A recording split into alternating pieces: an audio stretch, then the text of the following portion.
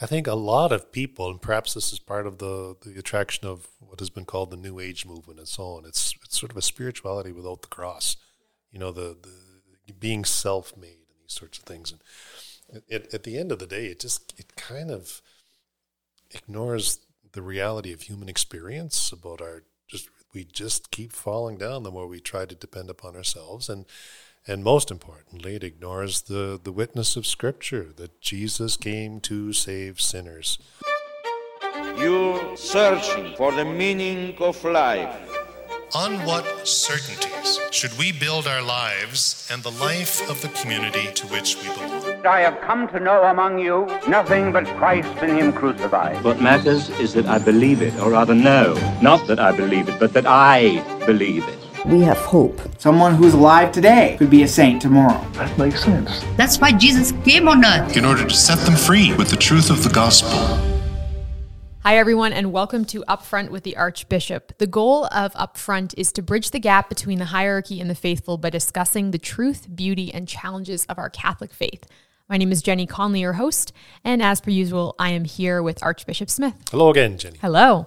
So today we're discussing, is it your favorite saint? Is St. Augustine your favorite saint? Would you say one that? of them. Yeah. One of your top guys? Oh, yeah. He's up there. He's up there for the whole church, obviously. That's true. But Augustine, he's just remarkable. What a beauty. Yeah. Not my only favorite. There are others, of course. But he's so instrumental in the history of Catholic thought, Christian thought, that we all should encounter St. Augustine at one point or another. No kidding.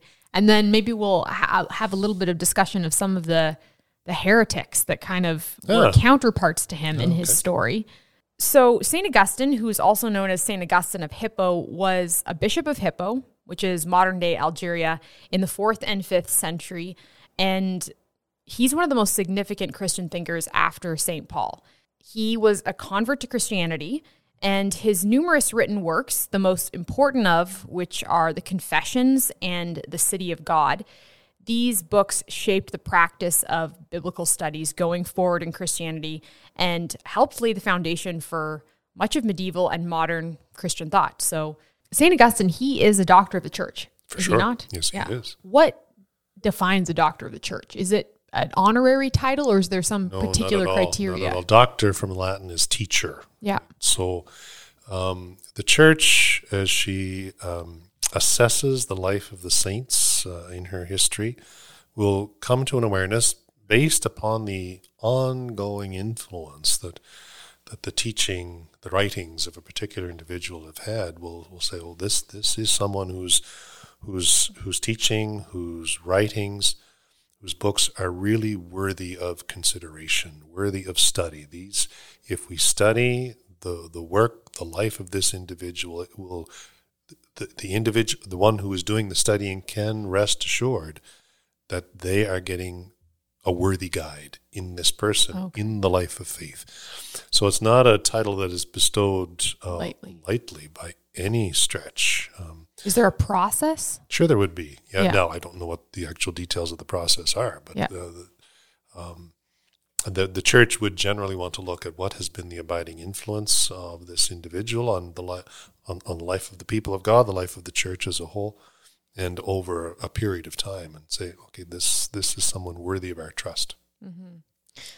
Do you have a favorite one of Augustine's published works? Oh, it would have to be the Confessions. The Confessions, yeah. Really, if anybody hasn't read the Confessions, they got to read the Confessions. Okay. Because as you do, you're going to find yourself in it. That's a declaration from the Archbishop, there folks. It is. You must read it. Is. The but Confessions. There's a principle at work here, which I think could be helpful. When you read the Confessions of Augustine, it is so brutally honest. Yeah.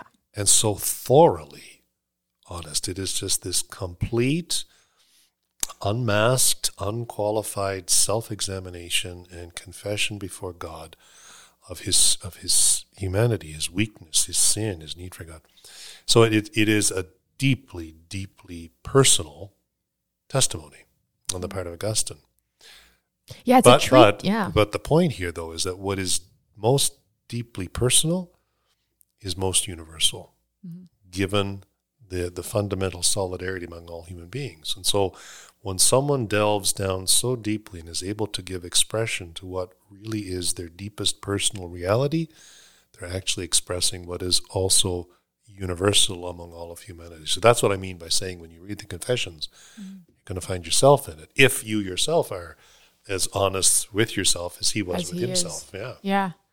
I've only read a handful of excerpts from the Confessions, but I have it on my desk. I want to read it because not only do I love his style of writing, but when the parts I've read of the Confessions, they almost remind me of a songwriter in the sense that it's rare to read one of the doctors of the church or one of the saints, especially from far in the past, where they get into the very minute details of their life. Like he speaks about relationships and feelings he had and thoughts he had and disagreements he had with friends in a way that's so specific. It's like a songwriter recounting a memory in as much vivid detail as possible. So it's kind of a treat to feel that immersed as if he was kind of creating material for a movie of his life. He wanted it to be not broad strokes, but actually really deep into the detail. So I found that it made it especially intriguing, just even on a human level, that you could see very much the humanity of Augustine, because he gets into the tiny little details with his mother or his girlfriend or his son, those kind of things. It's interesting. But what's also, I think, important to notice is the why. Like, why is he able to be so complete in his self-knowledge? Right. And it's because he encountered Jesus Christ, the light. It's in the light that Christ is.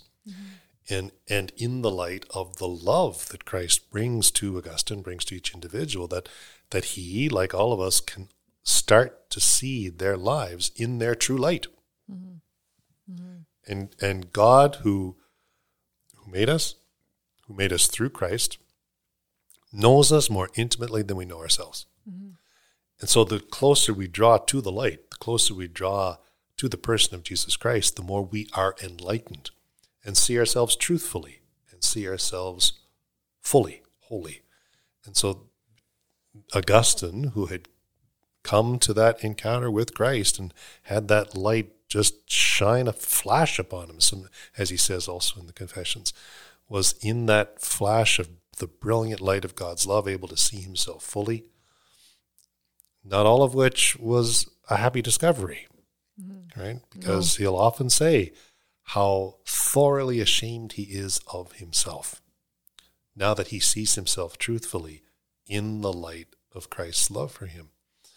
But at the same time, it's not a despairing kind of a shame. It's a shame that is still buoyed by hope, because he knows that he has been touched, transformed, healed, carried forward, and called by the one who loves him beyond all measure. How old were you when you first read the Confessions? Oh, I can't remember.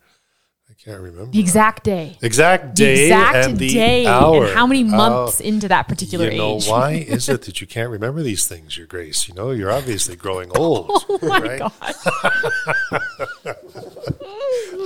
So I don't know. I was quite young. And I'd like, in fact, from this conversation, I'm tempted to, that's a good temptation, to go back and reread the Confessions. They bear continual, repetitive reading. Do you have a same copy, like the copy you originally wrote and have highlighted? Yeah, I do. Yeah. Do you highlight in books? Are you one of the Not too much. Too much. Every now and then I might indicate something, but I don't do that too often. Yeah, it's kind of controversial whether I do that to all my favorite books, but I have some friends that feel like I've desecrated something by using highlighters and annotating. Yeah, well, whatever works for the individual, for sure. That's right. If something marks me as I read it, it stays. It stays within my heart and within my mind. So, yeah. Is there a particular chapter in Augustine's life that intrigued you particularly, or does intrigue you? You know what? There's not so much a chapter, but a phrase, which really, I think, it's become my daily prayer now that I think of it. In the Latin, it goes, da quod ubes, ube quod vis. Literally, da quod ubes, give what you command. And then ubique quod vis, command what you want. More broadly translated is give me the grace to do what you command and command me to do what you will. Okay. A total surrender to God's will. And a total surrender to the truth that we cannot live apart from grace. Mm-hmm. So yes, Lord, command me to do what you will, but give me the grace to do what you're commanding.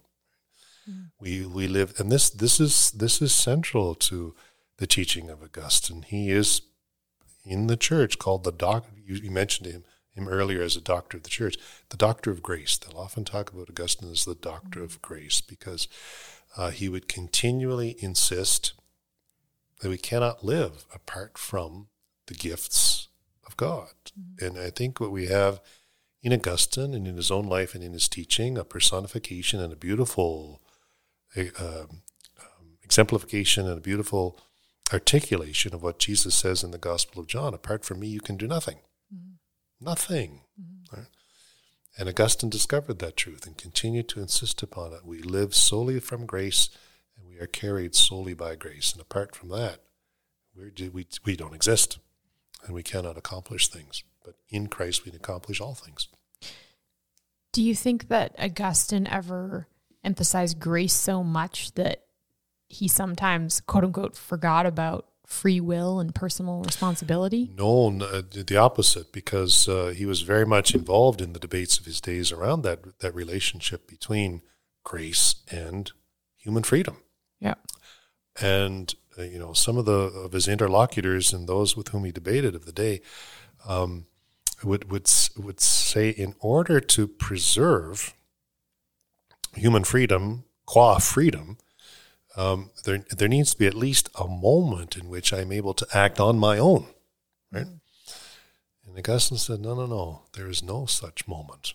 And he would refer to the teachings of St. Paul, who would say that, for freedom, Christ has set us free, right? Mm. Our liberty, genuinely given by God, but corrupted from the reality of sin, needed to be liberated to be itself.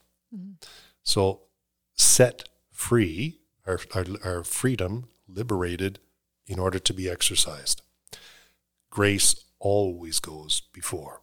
The technical term is prevenient grace, coming before. Prevenient grace. Yeah. Huh. That's interesting. Yeah. Huh. It would, some of the people of the day, like Pelagius, that would drive him crazy, because Pelagius would just insist so much on human freedom, and even in relationship with God.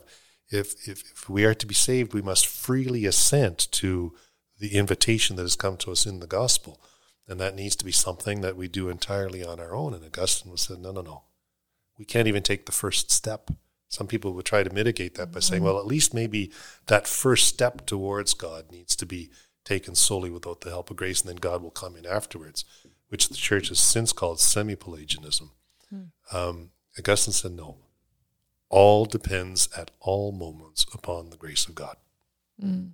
Yeah, Pelagius, he was he was condemned as a heretic at the time, but he was a famous kind of counterpart to Augustine. And I believe they had interactions, and they wrote some texts against one another. Certainly Augustine wrote a response to Pelagius's ideas. My understanding is that Pelagius was known for basically really emphasizing free will, that salvation is found within human willpower, basically, and that there is no original sin. Humans are fundamentally good. They're pure. Babies don't need to be baptized because they're white as snow. There's no touch of concupiscence.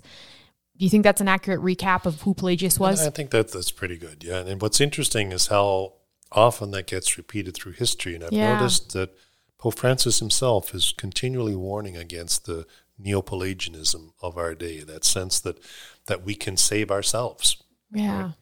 Right? We cannot. If we can save ourselves, we don't need a savior. We don't need Jesus Christ. Mm-hmm. Right? All depends on him and upon his grace. Hi, everybody. Matthew here. I just want to take a quick moment to tell you about an exciting new series we're launching through Upfront with the Archbishop next week. It's called Embrace Limit, and it's a 3-part series where His Grace looks at the many different parts of being a Catholic that can sometimes seem to limit our freedom and therefore, quote unquote, limit our happiness. Now, we've got 3 parts to this. The first part being released next week is on the Church's sexual teachings. The second part is on being tethered to your vocation, a lifelong vocation.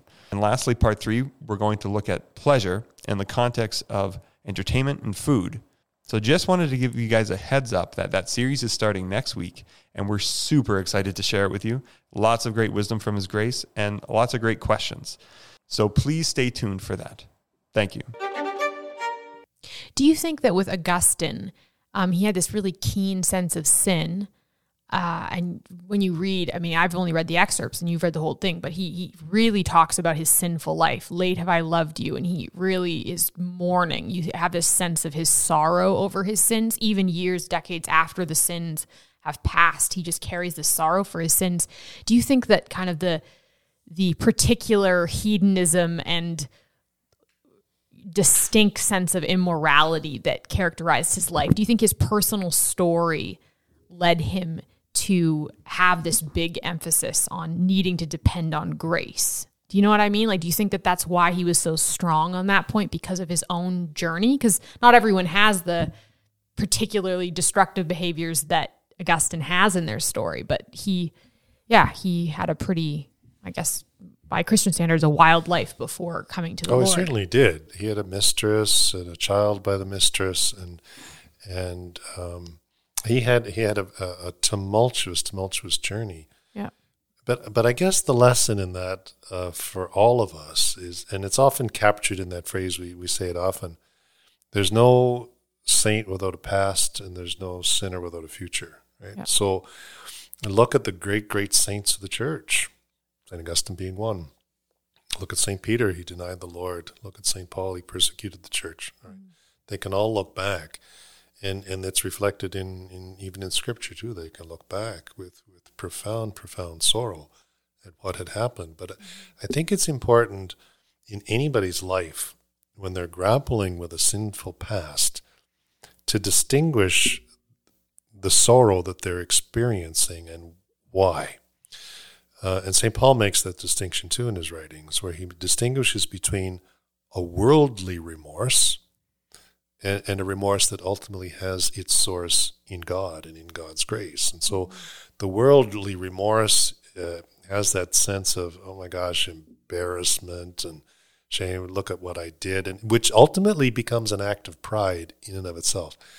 But the salvific kind of remorse is, look, I can't ever forget where I've been, but where I am also now. And that's all because of the goodness of God. So that's an abiding sadness that at the same time is carried and diminished by joy at the salvation that has come into my life, and that orients me to the future. It doesn't keep me wallowing in the past, which would be an act of pride, but in humility acknowledging that, I got to admit that I'm a sinner, and I am very ashamed of what I've done. Yet, that's not the final word. The final word is mercy. The final word is love. And therefore, I need to be aware of my weakness and my potential to fall back into sin, certainly. But what really ought to be carrying my life is the joy that comes from knowing that I have been touched by the Savior and I'm being carried forward towards the fullness of salvation. Yeah, and it seems, and kind of alluding to what I'd referred to earlier, with Augustine's past, especially, he's known for speaking a lot about the pain and the disorder that came from his sexual relationships, his relationship with women and having a child outside of wedlock, not condemning the child, but just kind of acknowledging the sorrow that came out of this disordered relationship with sexuality. At least that's what I associated with him, speaking very clearly about that. And so he has this keen awareness of his own capacity for sin, which I suppose it's accurate to say that, that's partly maybe why he was so keen to talk about grace. And I need grace because I couldn't, it was impossible. Like I couldn't make any good come out of this life without the Lord, right? And I wish we would all learn that lesson. Yeah. And keep reminding ourselves of it. We are fully dependent upon the love and the mercy of Jesus Christ.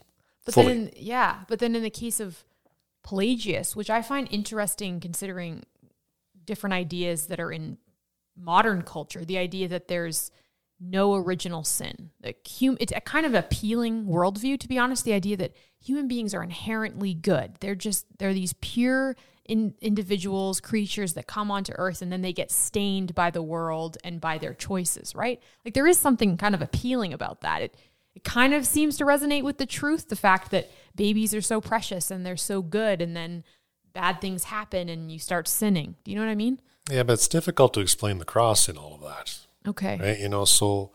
So I think a lot of people, and perhaps this is part of the attraction of what has been called the New Age movement and so on, it's sort of a spirituality without the cross. Yeah. The being self-made and these sorts of things.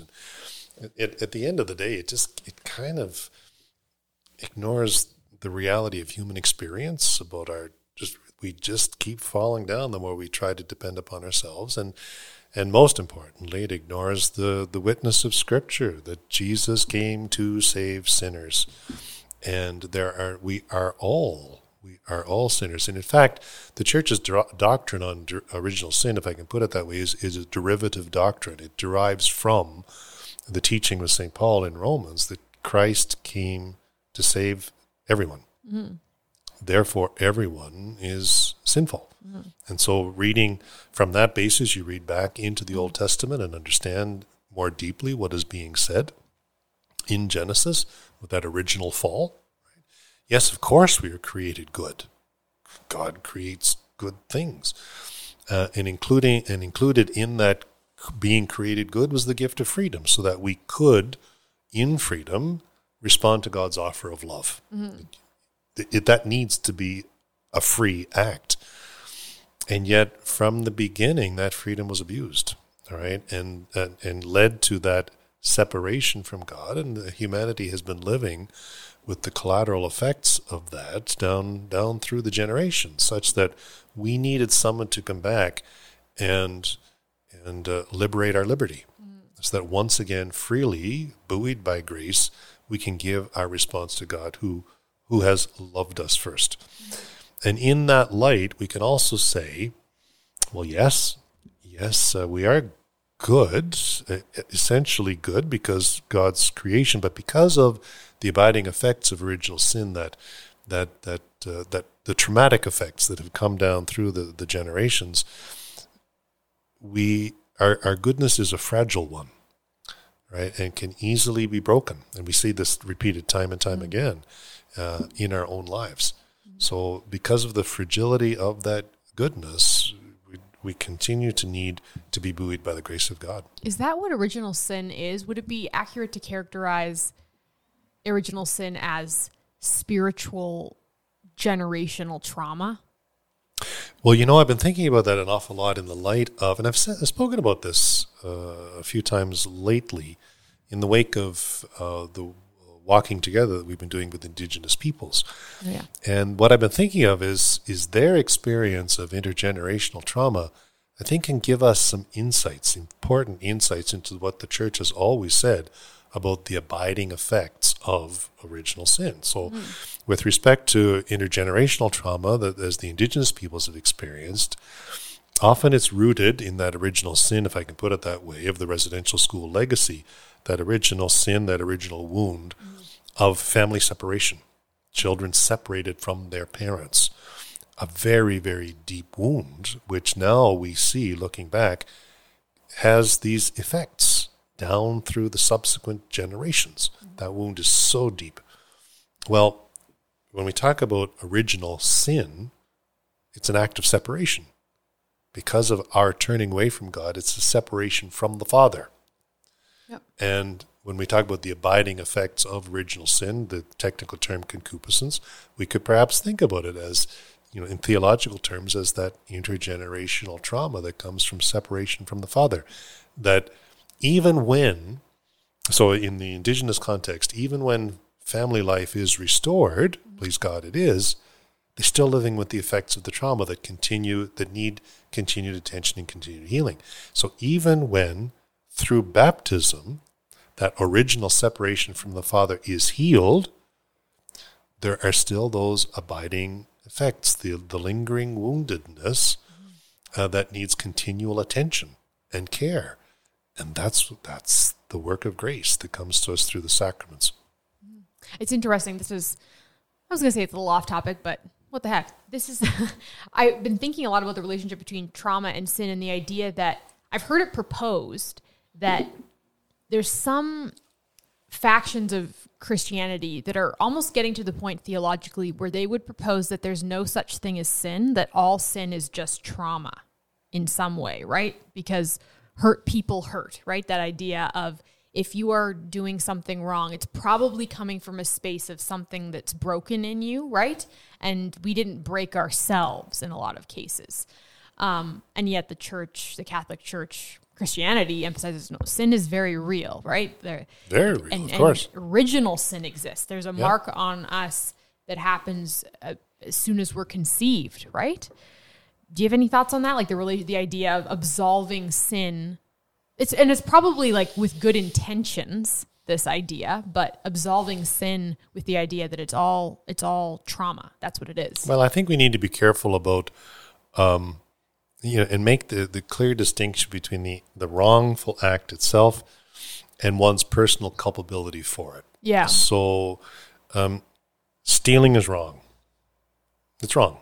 You ought not to steal. Yeah. What's going on in a person's life that caused them to steal? Mm-hmm. Well, maybe they're a drug addict. Yeah. And they are so stoned on the drugs that there's actually no possibility of freedom in their life. Right. Right. And so they're acting as out of the impact of the drug rather than out of any personal freedom. So it's still a wrong act. But looking at what might have caused the person to do it helps us to give it a sense of the culpability. So by extension, someone may do something that's wrong, and it needs to be named as wrong, but perhaps there's been such traumatic events in their lives that at a particular moment, they're really not acting freely when they commit the act. And that helps us to maybe give a gentle, merciful assessment of their personal capability. But we cannot, on the basis of those distinctions, take that further step and say the act itself was not wrong. There is no sin. And there is, and we need to name it. My understanding is that even if you're not culpable, even if you're not personally responsible because maybe you're inebriated or something like that, the sin is still hurting you. Like even if you didn't mean to do it, it still hurts you objectively. We will live the painful effects of the sinful decisions that we make or the sinful acts that we take, even if perhaps not undertaken in freedom. Yeah. Oh, go ahead, Matthew. Well, and this kind of connects to a question that I have in my head. One of the maybe modern day criticisms of St. Augustine is the idea of massa damnata, like the damnation of the masses. That he, I'm not sure how much he put forward, but it's associated with St. Augustine. And nowadays, within the last 100 years, 150 years of the church, there's been more reflection on that. What are your thoughts in regards to that? Because it connects to culpability. I think that is one area where Augustine is probably justly challenged in his teaching, because as he was grappling with this, and maybe define what it is first. So there's this question of, yes, the world needs a savior. And the world needs Jesus Christ, and we cannot be saved apart from Jesus Christ. There's only one name under heaven by which we can be saved. Mm-hmm. I mean, that's clear. If we deny that, we are no longer Christian. And so Augustine really, really grappled with that. If someone has not come to know Jesus Christ and has not been baptized, will they therefore be damned? And he couldn't really get himself beyond the conclusion that if they haven't encountered Christ, there is no salvation for them. Where we are today with that, though, is understanding that maybe Augustine didn't grapple sufficiently with the other teaching in Scripture that God wills all people to be saved. Right? That too is God's plan, God's purpose, which is not to be thwarted. So how do the two come together? And what the church would say today is there is no salvation apart from the grace of Jesus Christ, period. However, it's also possible that that very same grace of the Paschal mystery can reach people today because of God's universal salvific will in ways that are not known to the church, in ways that perhaps are outside the reach of the church and the reach of her sacraments, because God wills all people to be saved. So there is the norm. Salvation is by Jesus, and that norm is by baptism. But if people, through no fault of their own, have not come to know Jesus, have not been baptized, then we also must in humility recognize that God, because he wills so much to save people, will reach them in ways by the working of the Holy Spirit in ways that are not known to the church. And I guess that phrase, by no fault of their own, have they not been exposed to the church or they haven't encountered Jesus? That'd be the operative phrase. Mm-hmm. That's it. Right. And to clarify, that's not like a universalist position either. It's more of a hope, right? It's like a clarifying It's hope. always a hope. Yeah. It always is a hope, for sure. Yeah, because I suppose some people, well, it could be a concern that, if people can be saved without being baptized, for instance, or without knowing Jesus, or never having gone to confession, then what's the big deal with the sacraments and Jesus? But I guess the response to that would be that, again, it's not to say that grace is not. Well, yeah. So God wills all people to be saved, but by the same scripture passage, it said that God wants all people to come to know the truth. Right. Well, the truth is Jesus Christ. So the church retains always this responsibility to announce the truth. And if I have come to know the truth and accept the truth in my life of the centrality, the necessity of Jesus and the centrality of his church and the indispensability of the sacraments, especially the sacrament of baptism, and yet in full knowledge at some point turn away from that and reject it, well, then I'm in a very, very precarious situation. Mm-hmm. No, salvation's not automatic. God wills, but God touches the heart. God calls forth an awakening of the conscience, right? That in itself is always the working of the Paschal mystery, summoning the person, sometimes even in ways they're not aware, to die to self and to live for others, through a well-informed and well-tuned conscience that examines self, that takes out of oneself towards the other. There in itself we can see the dynamic of grace. And there, because we see the dynamic of grace, that's what gives birth, as you say, Matthew, to the hope. We cannot speak of salvation as automatic, and we cannot, as church, as individuals, definitively say that so-and-so is saved. That's all in the mystery of God. But we do, as a people, because of this universal saving will of God, the universal embrace of his love, do live in the hope of that salvation. What would you ask Augustine if you were, when you do meet him someday, probably in eternity? But that's my hope. That's the hope. Hopefully not soon, though. Yeah, for sure. Yeah. What would you ask him? When you read the Confessions, you've read his other works, what are one or two questions that have kind of highlighted themselves in your brain, whether it's about his theology or about his life? I guess I'd say to Augustine, what do you say now? All right, so in his life, right, his earthly existence, his relationship with God, he was touched, transformed, he wrote, he taught, and everything else. But in the light now of eternity, in the light of living in the communion of the Holy Trinity, what would you say? Mm. Would you say anything differently? Would you say anything different? I'd be curious about that. It was Thomas Aquinas, right, that towards the end of his life, after all that he wrote, all his brilliance, had that encounter with God at the end of his life. He said, gosh, it's like all straw in the light of what I see now as the truth. That's the kind of thing I'd like to talk to the saints about. Mm-hmm. What would you say now? It's not that we can't trust what we do have in front of us. Yeah. We do trust it because the church has told us to trust it. Mm-hmm. But what would you say now? I know another thing that's popped up in my brain with Augustine's story is that part of his conversion story, and he had a conversion pretty late, right? It was in his 50s, I want to say, right?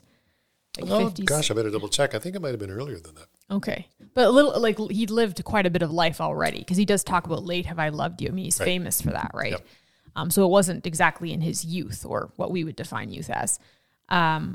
And I remember that he had an encounter with the preaching of St. Ambrose, who is another doctor of the church. And he talks about how that was instrumental in his conversion.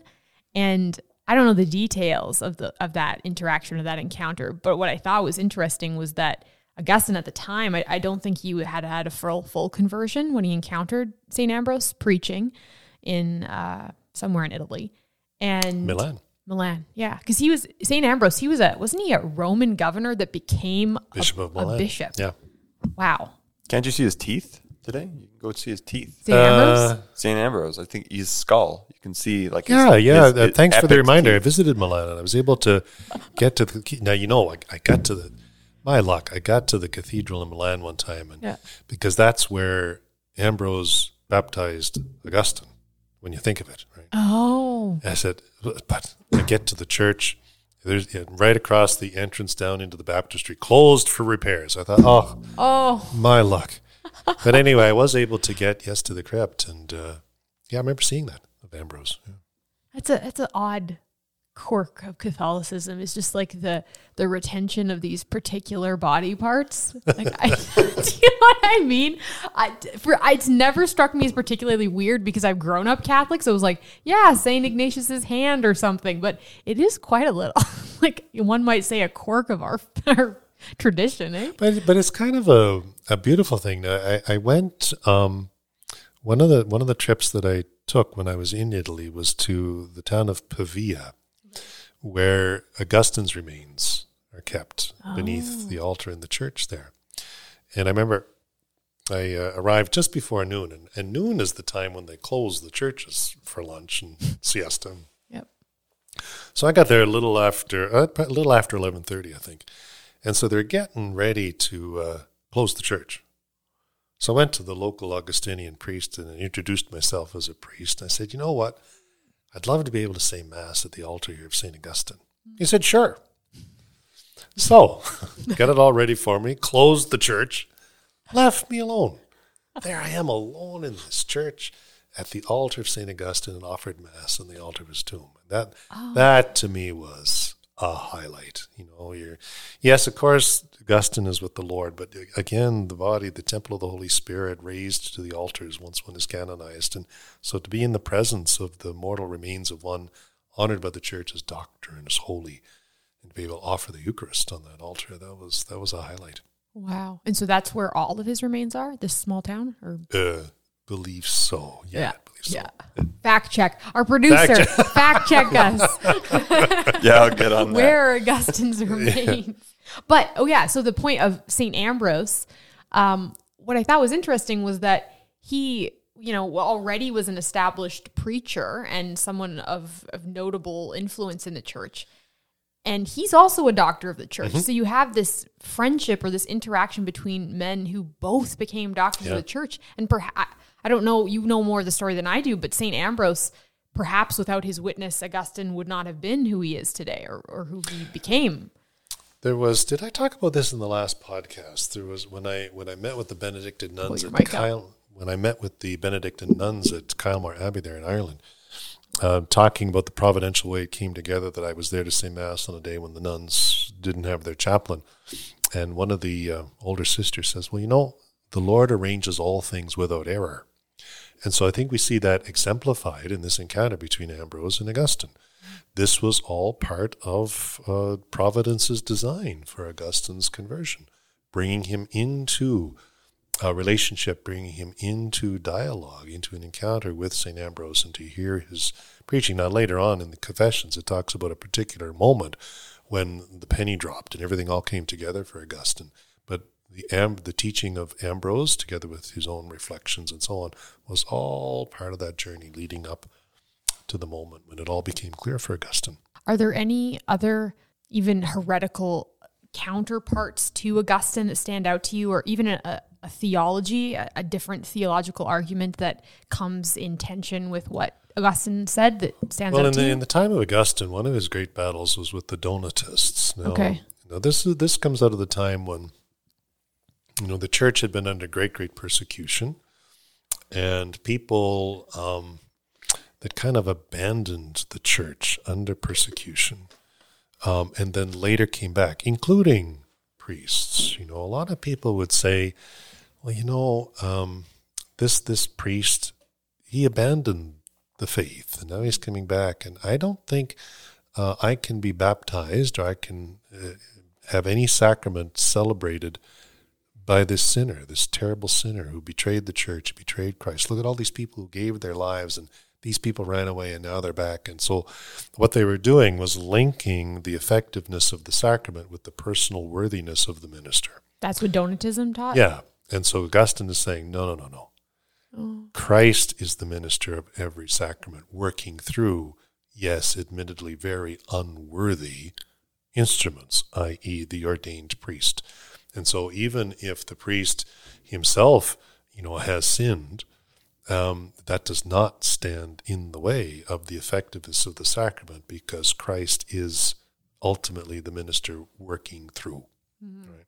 And so that went back and forth quite a little bit, but it was certainly the position of Augustine that prevailed in the history of the church, where the efficacy of the sacraments in no way depend upon the personal worthiness of the minister. Well, it's certainly relevant in a lot of cultural discussion right now. You bet. And for every priest, who we're all sinners, and we all grapple in one way or another with that reality, and that becomes very, very consoling, knowing that yes, I place myself at the disposition of Christ, and even my personal unworthiness is not going to get in the way of what Christ wants to accomplish by his grace in the life of the recipient of the sacrament. So with Augustine, especially for anyone who's new to hearing about Augustine and his impact on the church, how would you say, in closing, how Augustine really speaks to our present state of the world right now and our archdiocesan community as we're experiencing it in 2022? How does Augustine speak into our lives as Catholics now? There's many ways for sure, but what would be one way that you would say his wisdom, his testimony can edify us in the present? I think Augustine continually calls us not to be afraid to enter into serious self-examination. And self-examination in the light of Scripture, in the light of the teaching of the church. Allow the Word of God, allow the teaching of the church to interrogate us, to challenge us, and do that obviously in the context of prayer, allowing grace to transform our lives. Augustine is a call to humility, to recognize our weakness and our limit, to recognize our capacity for sin, our capacity for serious sin, and to live from the truth. And it's a joyful acceptance, really, to live from the truth that we exist and we thrive solely by God's gift, and to surrender each day to that. And make that prayer of Augustine our own. So every disciple is called to follow the Lord and has a God-given purpose. So every day, Lord, give me the grace to do what you command. Command me to do what you will. In Latin, how does it go? Da quod ubes, ube quod vis. Beautiful. Amen. Well, thank you, Your Grace, for this discussion. You're welcome. Yeah. You're welcome. Delighted. And thank you to everyone who is tuning in. Thank you for being here, and be sure to join us next week for another episode of Upfront with the Archbishop.